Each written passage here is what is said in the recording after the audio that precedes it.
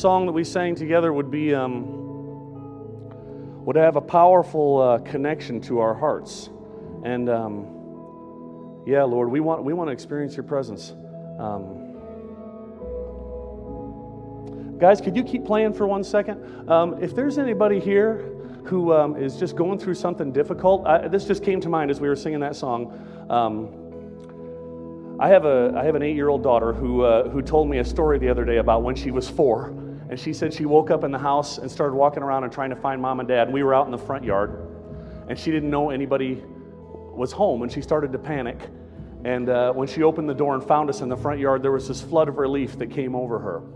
And the fact that mom and dad were present and that she wasn't alone made the difference for her in knowing her security.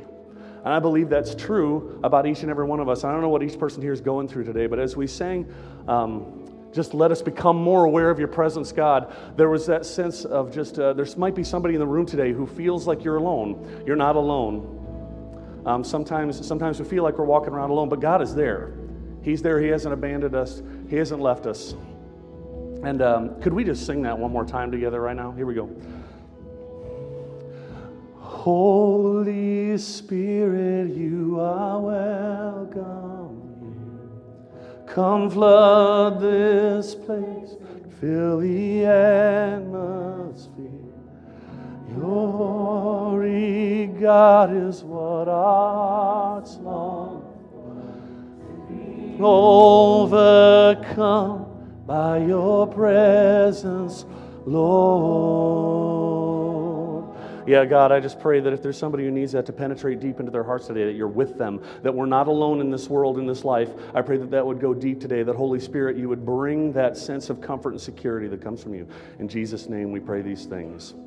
Amen. Amen. You can have a seat.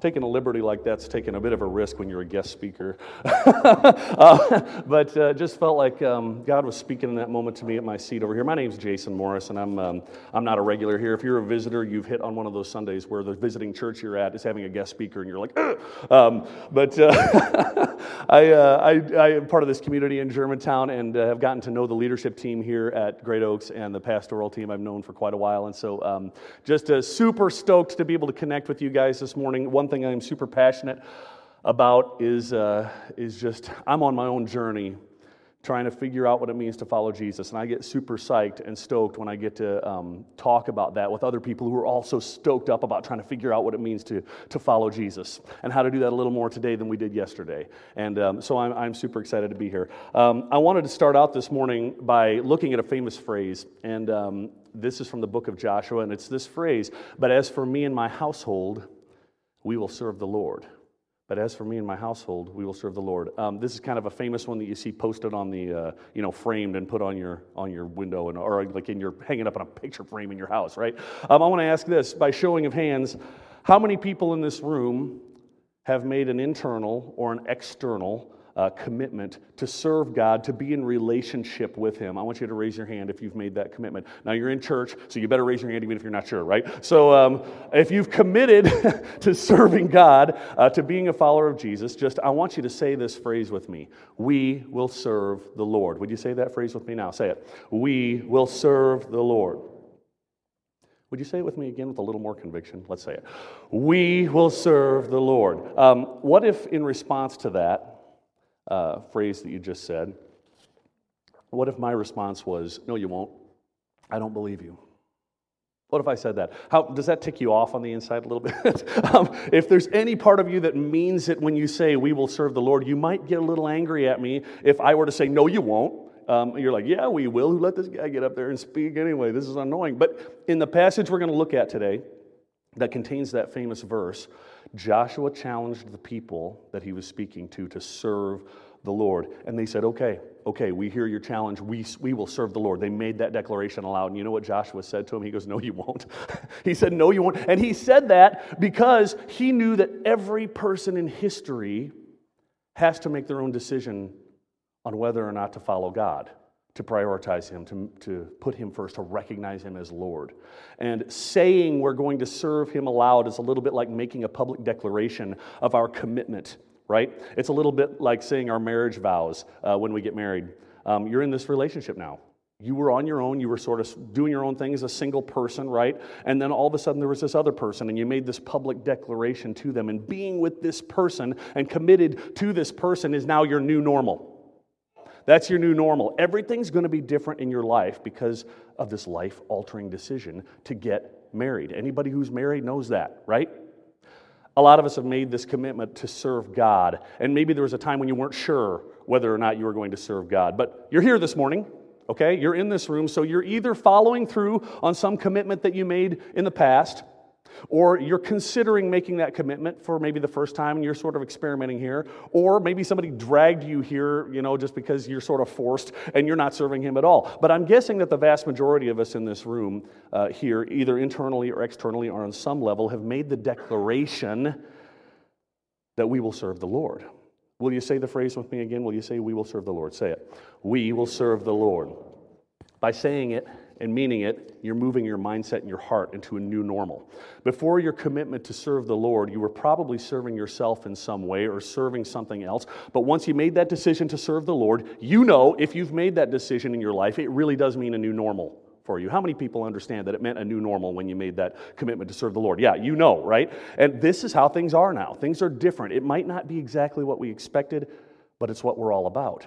Our commitment to serve the Lord becomes our new normal. And today I want us to look at Joshua because he understood the idea that serving God meant a completely new normal. He grasped the concept that every person has to make their own decision on whether or not they're going to follow God. He understood that it might not come easily because a commitment to God is lifelong. And he understood the natural human tendency to want to go after our own way, to serve ourselves, or to serve something other than God. So he called his people to a new level of commitment. And anytime, folks, before we jump in and read the scripture here in Joshua, anytime you read about a person in the Old Testament, you have to remember that the entire Old Testament points toward the person of Jesus. That's where the Old Testament is pointing. So Joshua did not have the advantage of understanding Father, Son, and Holy Spirit. He knew God the Father and sort of saw Him that way only. We have the advantage. So when we're reading the Old Testament and being challenged by the words that are written there, we have to filter everything that we're reading through the person of Jesus Christ because God came to show us His true character in the person of Jesus. So when Joshua speaks, he doesn't have that concept, but we've got an advantage more so than the people who sat there right there listening to him in person, understanding the character of God and who He is in the person of Jesus. So keep that in mind as we read our passage here, and we're going to jump right into Joshua 23. So open your Bibles there, and I'll give you a little context. This is a final word from Joshua to his leaders. Chapter 23 records kind of this touching scene between the old veteran warrior, Joshua, who's the hero, and the national leaders all are gathered together. He's got the key leadership there. So if you want to read about Joshua, by the way, he's got a fascinating story in the book of Joshua. I'd encourage you to go read it this week. But we're picking up right at the end of Joshua's life, okay? We're picking up right at the end of his leadership. Follow along as I read chapter 23, verses 1 and 2. After a long time had passed, and the Lord had given Israel rest from all their enemies around them, Joshua, by then a very old man, summoned all Israel, their elders, leaders, judges, and officials. And he said to them, I am very old. I like that last line. It's like, look, everyone, I'm starting off this speech by telling you I am so old. I am old enough I might keel over in the middle of this speech, so you better listen. All right? I'm calling a joint meeting of Congress and all the leadership together. Supreme Court justices are going to come together, military leaders, and I'm going to tell you how it is. I'm going to speak from my heart. So Joshua is about to express his passion and his concerns and his priorities that have formed after decades of following God. He's passing the baton on to his leaders in the next generation, and he distills it down to just a few key ideas that we're going to get into, okay? He says in verses 3 through 5, you yourselves have seen everything the Lord your God has done to all these nations for your sake. It was the Lord your God who fought for you. Remember how I have allotted as an inheritance for your tribes all the land of the nations that remain, the nations that I conquered, between the Jordan and the Mediterranean Sea in the west. The Lord your God Himself will push them out for your sake. He will drive them out before you, and you will take possession of their land, as the Lord your God promised you. So Joshua's laying out the mission of taking the land to his people, and he wants to burn some basic truths into the leadership, into the hearts and minds of his leaders, because he knows if he can influence the leadership, he can influence the whole next generation. He can influence the nation through the leaders. And I believe God recorded this whole thing in his word so that we can apply this kind of truth to our lives and to our own church experience. Look at verse 6. Be very strong. Be careful to obey all that is written in the book of the law of Moses without turning aside to the right or to the left. He starts out here by being passionate about wholehearted obedience to God's word. That's what he's passionate about. He warns us that we have a tendency to compromise, and that's why he says don't turn to the right or to the left. Wholehearted obedience to God's word is critical to life and to leadership. And Joshua is saying, be a people of the book. He's saying, be a people of the book. Now, his version of the book was just the first 5 books that we have. We have the whole thing, okay? He's saying, be a people of the book. And for us, that means the Bible. And folks, in order to be a people of the book, it means we have to read the book. I don't know if you were here. I spoke here in December, and my whole point of that message was you guys got to get in the Bible. Everybody's got to be reading the Bible to understand the heart of God. We've got to take our Bibles out and read them so that we are constantly reminded of how God thinks and who He is. What this book says is important, because if we know what the Bible says, then we'll start to understand how God thinks, and we'll stop assuming that He thinks like we think. All right? And when we make that declaration, we will serve the Lord, and we say it out loud, we start to grasp what that actually means. Would you say it with me again? We will serve the Lord. Say it. We will serve the Lord. So I want you to get your calendar out right now, and I want you to put a daily task on it for 15 minutes. You can pull your phone out. I will not be offended. And I just want you to put down, read my Bible, okay? And I'm serious, because if just a couple of people this morning decide they're going to get regular Bible reading into their daily routine as a result of this message, I will feel like mission accomplished, because that means a couple of people will stop coasting along and assuming they know the heart of God, and they'll start really knowing what He thinks, because they'll be connecting with Him every day in His Word. Then when we say the phrase, we will serve the Lord, we know what we mean. Say the phrase with me again. Say it. We will serve the Lord. So first, Joshua is saying that serving the Lord means wholehearted obedience to God's Word. Second, Joshua is passionate about wholehearted devotion to God Himself. In verses 7 through 8 that we're about to read, he starts talking about not serving other gods, okay? And we'll get there. And folks, I need to qualify with this. Anytime that we read in the Old Testament or anywhere in the Bible about serving other gods, I think a lot of us are tempted to think, well, that's a 2,000-year-old problem. I don't create little wooden things and then bow down to them, right? I don't do that. I want you to realize right here and now that every one of us is tempted to serve other gods every single day. And anything that has your attention more than the God of the Bible has the propensity to be a god in your life. Comfort, leisure, vacation, money, status, power, that certain lifestyle, that car, that house, that person, anything you wish you could get that you don't have. These are all our modern day version of gods. So when you read about gods in the Bible and Him saying, don't serve other gods, you got to understand that you and me are being challenged in that moment, okay? So in light of wholehearted devotion to God, pick up at verse 7. It says this, do not associate with these nations that remain among you.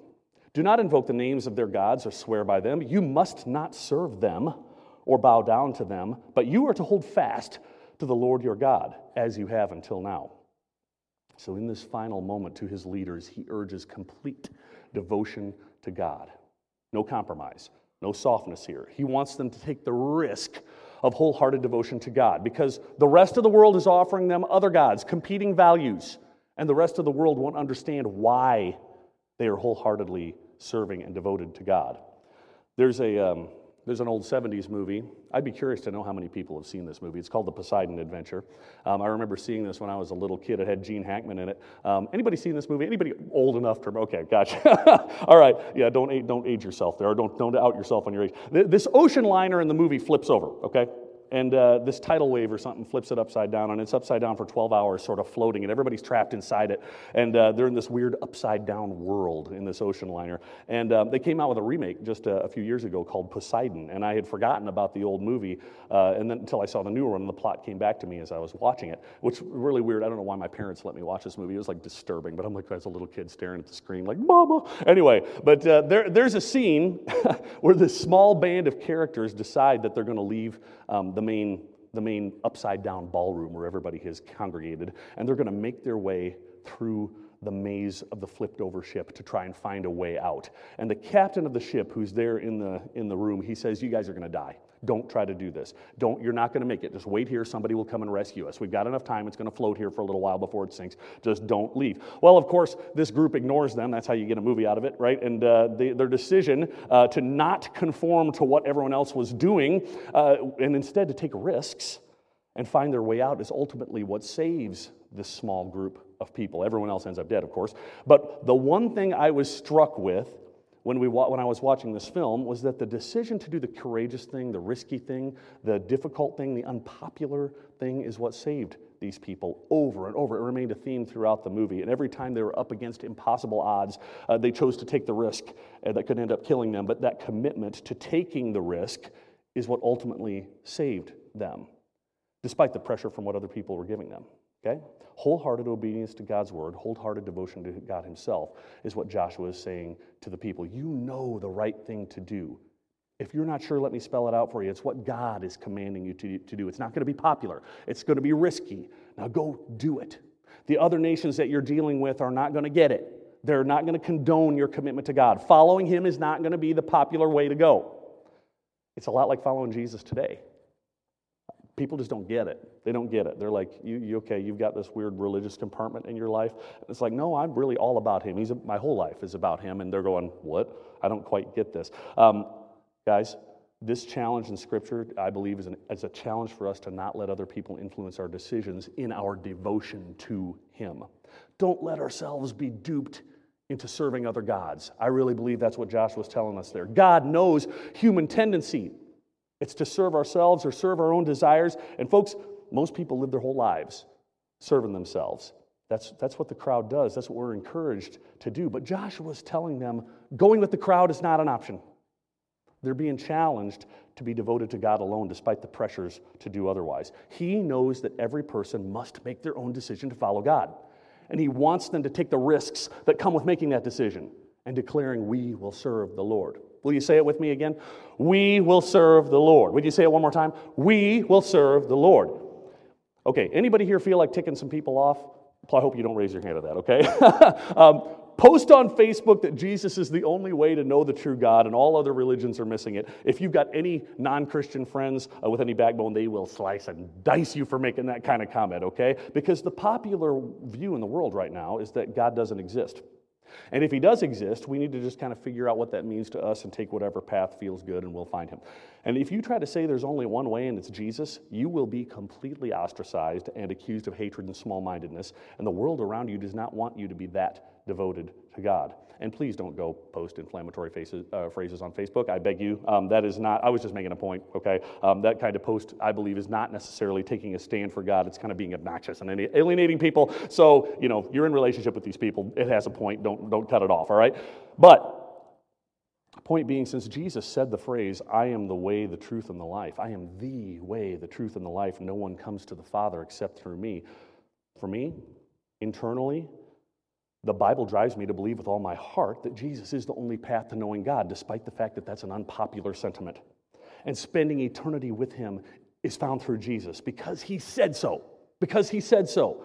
And if what Jesus said in this moment is true, I have no choice but to wholeheartedly be devoted to him. So while I don't have any desire to alienate people in my life, I love having friends, okay? I really do. I also am not going to bow down to the false philosophy that all paths lead to God because it dishonors Jesus and it just doesn't line up with what he said. Wholehearted devotion to God will not allow me to believe that. Now, by the way, I know in a group this size, there's a handful of people in this room that are really struggling with what I just said. We can talk about it afterwards, okay? All right. And by the way, just as a side note, it would be a whole lot more convenient if Jesus had not said the phrase, no one comes to the Father but through me, but he did say it. So I've got to ask myself, do I have that kind of devotion to him? Am I okay with not adopting the philosophies of the world? Am I okay with what the Bible teaches and Jesus laid out as truth? Joshua is saying to his people, you're going to be tempted to serve these other gods, but don't fall into that temptation. They are messed up. They're godless. Devote yourself to the one true God. So Joshua is first passionate about wholehearted obedience to God's word. Second, passionate about wholehearted devotion to God himself. And third, he is passionate about wholehearted dependence on God. Wholehearted dependence on God. Most of us don't like the word dependence. It means that we're not independent, right? We've got, Independence Day is coming up and we're going to celebrate freedom. It goes directly against what we're taught to value in our country, which is independence. We value it nationally and individually. I'm free, man. I'm free. And I do what I want to do. I don't need permission and I don't need to ask anyone. I am in charge of my own identity and my own destiny, right? Dependence, that concept of being dependent on God, it just sounds weak, right? Sounds weak. It sounds like I'm not man enough to deal with my own issues. When they ask me how many dependents I have, the IRS asks me, right, every year, how many dependents do you have? I'm like, I've got 6 children and my wife. I got 8 of them. 8 dependents, Mr. IRS. That's how many people are dependent on me. So don't ask me to be dependent on someone else. I'm that awesome, So no one can claim me as a dependent. So what the heck is this picture of dependence on God? What does it mean? Just follow along with me. At verses 9 through 11, it says this: "The Lord has driven out before you great and powerful nations. To this day, no one has been able to withstand you. One of you routs 1,000 because the Lord your God fights for you, just as he promised. So be very careful to love the Lord your God." He reminds the leaders that God is able. He's dependable. God works miracles. He's the source of strength, the source of victory. And folks, for me personally, I am really, really learning to depend on God right now in my life. And I have had such a crazy last 12 months. In the fall, I left a church that I'd been at my entire adult life. I'd been there for 21 years, on staff for 17. And I used to get up and preach like this most Sundays, and now I don't. And I miss it. I miss it, and a couple of weeks after my last Sunday there, I started working a new job for Samaritan Ministries. So that's been a major transition for me, and I'm enjoying it. But if you've ever done a major job change where all of a sudden you're doing something you weren't doing before, you know all kinds of challenges that come with that kind of thing, and it's just a bit of a challenge, right? And then a few weeks after that last Sunday I had when I was at New Life, my dad was diagnosed with stage 4 lung cancer, and so we walked through his path of illness into Christmas and into the new year, and that came to an end on March 28th when he passed away. And it all happened really, really fast. And I loved my dad. I loved my dad so much, and I miss him. It just wasn't supposed to go down like this, He was only 71. And we had a lot of things that we were still going to experience together. That was how it was supposed to go. And my tendency in my natural self is when I'm stressed and I'm frustrated with the way things have gone is to withdraw into a dark and irritable place. And all of a sudden I'm no fun to be around and I'm just kind of angry. That's kind of where I go. I don't know if anybody can relate to that. But I know in my own mind, angry me, I'm going to put that in quotes, angry me is a symptom and a sign of me being dependent on me, on my abilities, dependent on my own capacity.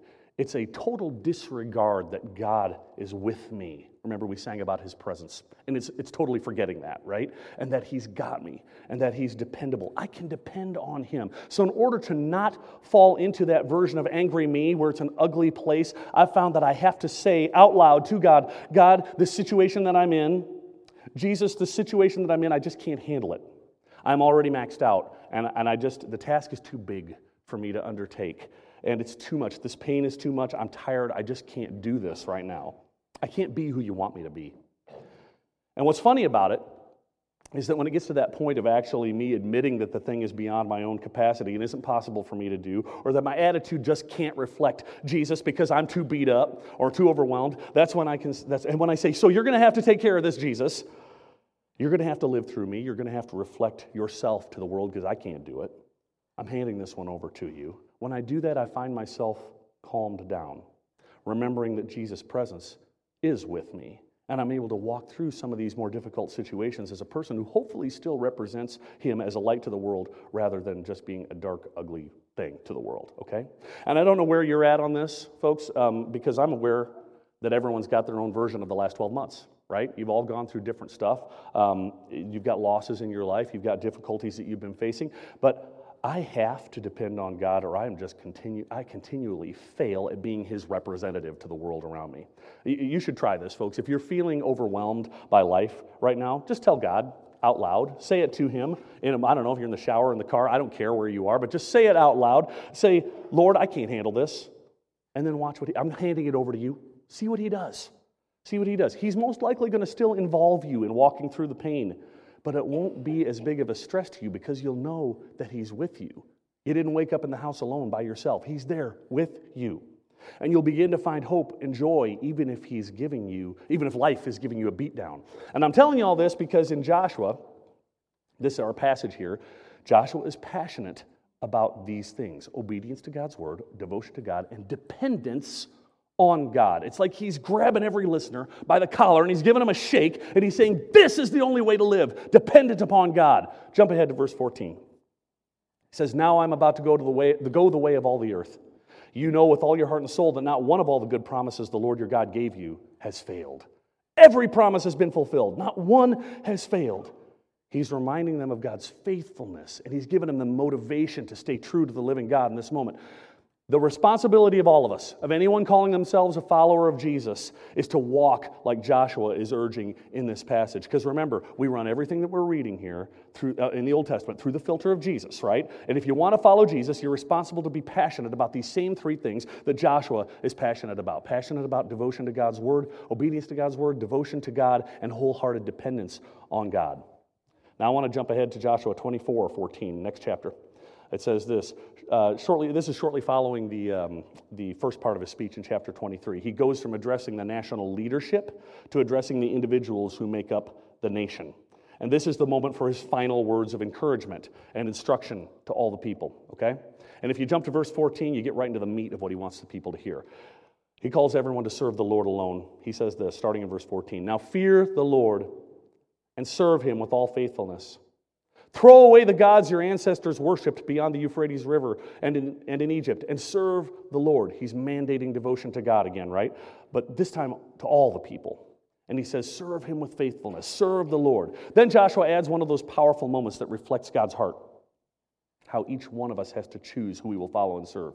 Check this out. This is one of the most candid moments in Scripture. In verse 15, he says, but if serving the Lord seems undesirable to you, then choose for yourselves this day whom you will serve, whether the gods your ancestors served beyond the Euphrates or the gods of the Amorites in whose land you are living. He's like, you don't want to serve the one true God? Okay, then decide who you are going to serve, because don't try to pretend you're not serving any God, because you are. Choose the true God. And here's that famous, powerful part of the verse that we see posted in those framed pictures on our walls, right? It says, but as for me and my household, we will serve the Lord. Can we say the whole phrase this time from but as for me? Here we go. But as for me and my household, we will serve the Lord. Let's say it one more time. But as for me and my household, we will serve the Lord. We have to choose it. No one else can choose for us. The choice is always between serving the living God and serving a substitute. And I'm talking to you here whether you're a follower of Jesus or not. We all have the propensity to choose substitutes. I've chosen so many substitutes for God in my life at different points. It is embarrassing. And I used to have such an ugly pattern of choosing substitutes for Jesus. And my most common one that I chose over and over and over again in my own life was, instead of finding my identity in my relationship with Jesus, I'd find my identity in the approval of other people around me. Because if they could feel good about me, then I could feel good about me. And this was a big vice for me, and I still struggle with it. But at least I can start to recognize it as a substitute for the living God and the approval of my Father, which I already have. It is important, folks, that each one of us identify what those natural substitutes are for us, because they're not all the same. They tend to be different things for different people. Because we can say the phrase, we will serve the Lord, out loud, but if that declaration flies out the window and all of a sudden we find ourselves stressed out or hurting, it's not really a true declaration, right? Identifying your substitutes for God is going to help you know exactly when you need to run back to Him. Maybe it's anger. Maybe it's, you just get mad. It's what you do. Maybe it's eating. Something's difficult, head for the fridge.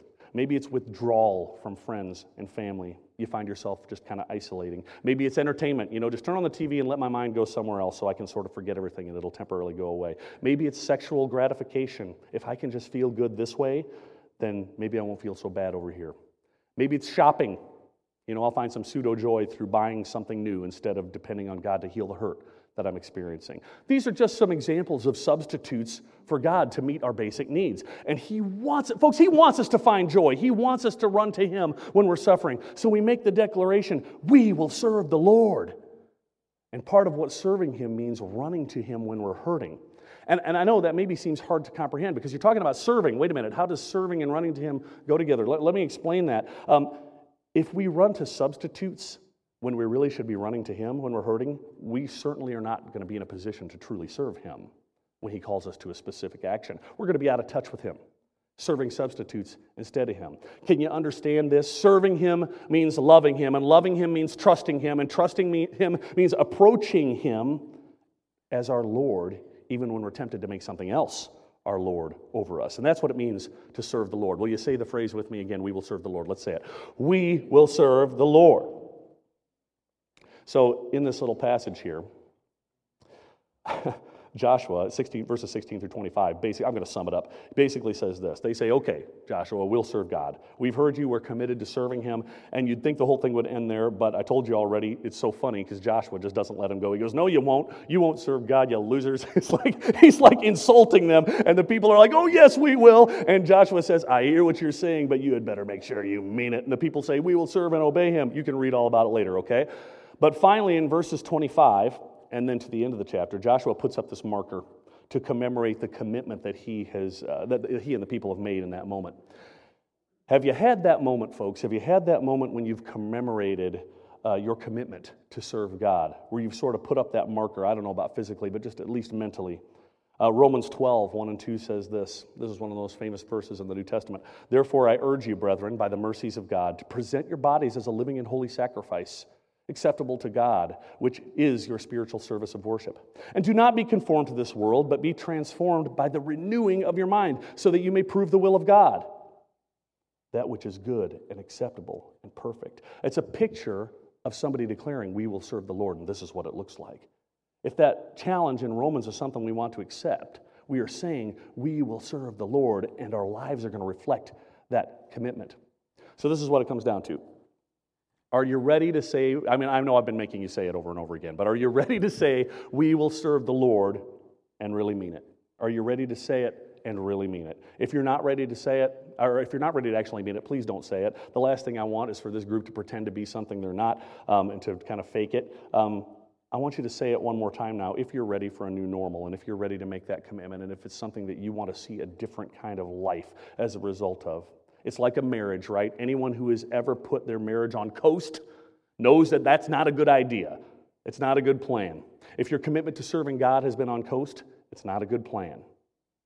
Say it with me. We will serve the Lord. We will serve the Lord. Can we say it again? We will serve the Lord. Can you say it with a little conviction? We will serve the Lord. And I just want to spell that out for you one more time. Maybe that declaration to serve the Lord means cutting loose that habitual sin that you've got, or that substitute that's in your life that's sort of been popping into your mind here. Maybe it's sitting down for a family meeting, just openly declaring, you know what, family? We're going to be all about serving Jesus. As for me and my house, we will serve the Lord. I'm serious. Sometimes those of us who would describe ourselves as having a Christian home literally never talk about Jesus at home and what being committed to him means. Your kids aren't just going to automatically get it, okay? If you're passionate about Jesus and making that declaration about serving the Lord, tell your kids why.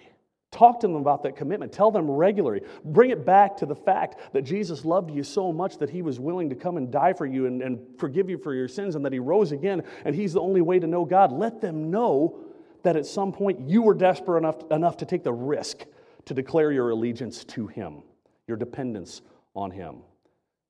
Maybe you've already got that commitment, but you just need to talk about what accountability in your home looks like. And what I mean by that is because of the commitment we have in our house to serve the Lord, we're going to give each other the freedom to say, hey, that behavior that you're involved in right now doesn't have anything to do with being committed to serving God. That's not what our family does.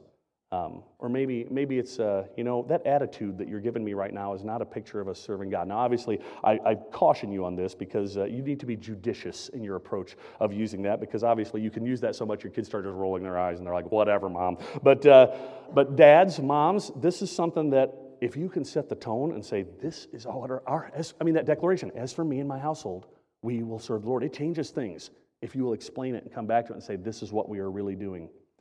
Maybe it means a closer obedience to God's word for you. It means you're just reading God's word more often, seeking answers to tough questions. Maybe it means identifying those ungodly philosophies that you've let creep into your heart that are just easier to believe because the world believes them. Maybe we will serve the Lord for you means finally releasing control and worry about a certain situation to God. Maybe that declaration means that you need to stoke that passion for God in your own heart and pass it on to someone else. in an intentional kind of way. And if you don't know what that statement, as for me and my house, we will serve the Lord, means for you personally and for your family, ask God about it. It's okay to come and say, I'm trying to make this declaration, Lord, but I don't know what it looks like. What does it look like in my family? That's an authentic and fair question for you to ask God. And if you wait and allow Him to speak, He'll answer. He'll answer. I want to pray for us now. And we're wrapping it up here. And would ask you guys to really let God speak in the area of what it means to serve Him and how that's going to play out this week and this summer for you guys in your own home. Would you stand with me?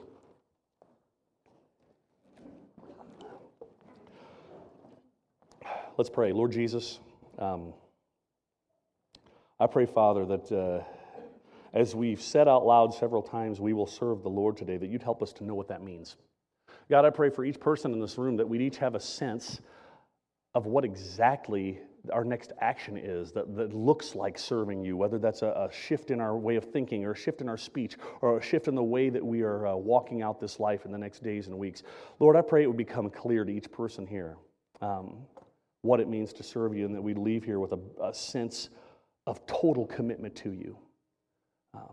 Let each family here be a light in this community, Lord, of serving you in a powerful way that changes things. Lord, I pray we'd each catch a vision of what it would look like if each family in this church, in this community, would be on fire for you, serving you, that it was obvious to everybody around us, and that what that would mean for our community and our schools and all of the folks, our neighbors that we're encountering. Lord, I pray that you just live and work through us because of that commitment to serve you. Help us, Lord. We can't do it on our own. We declare our dependence on you. And we pray all this in your holy name. Pray all this in your holy name. Amen. Amen.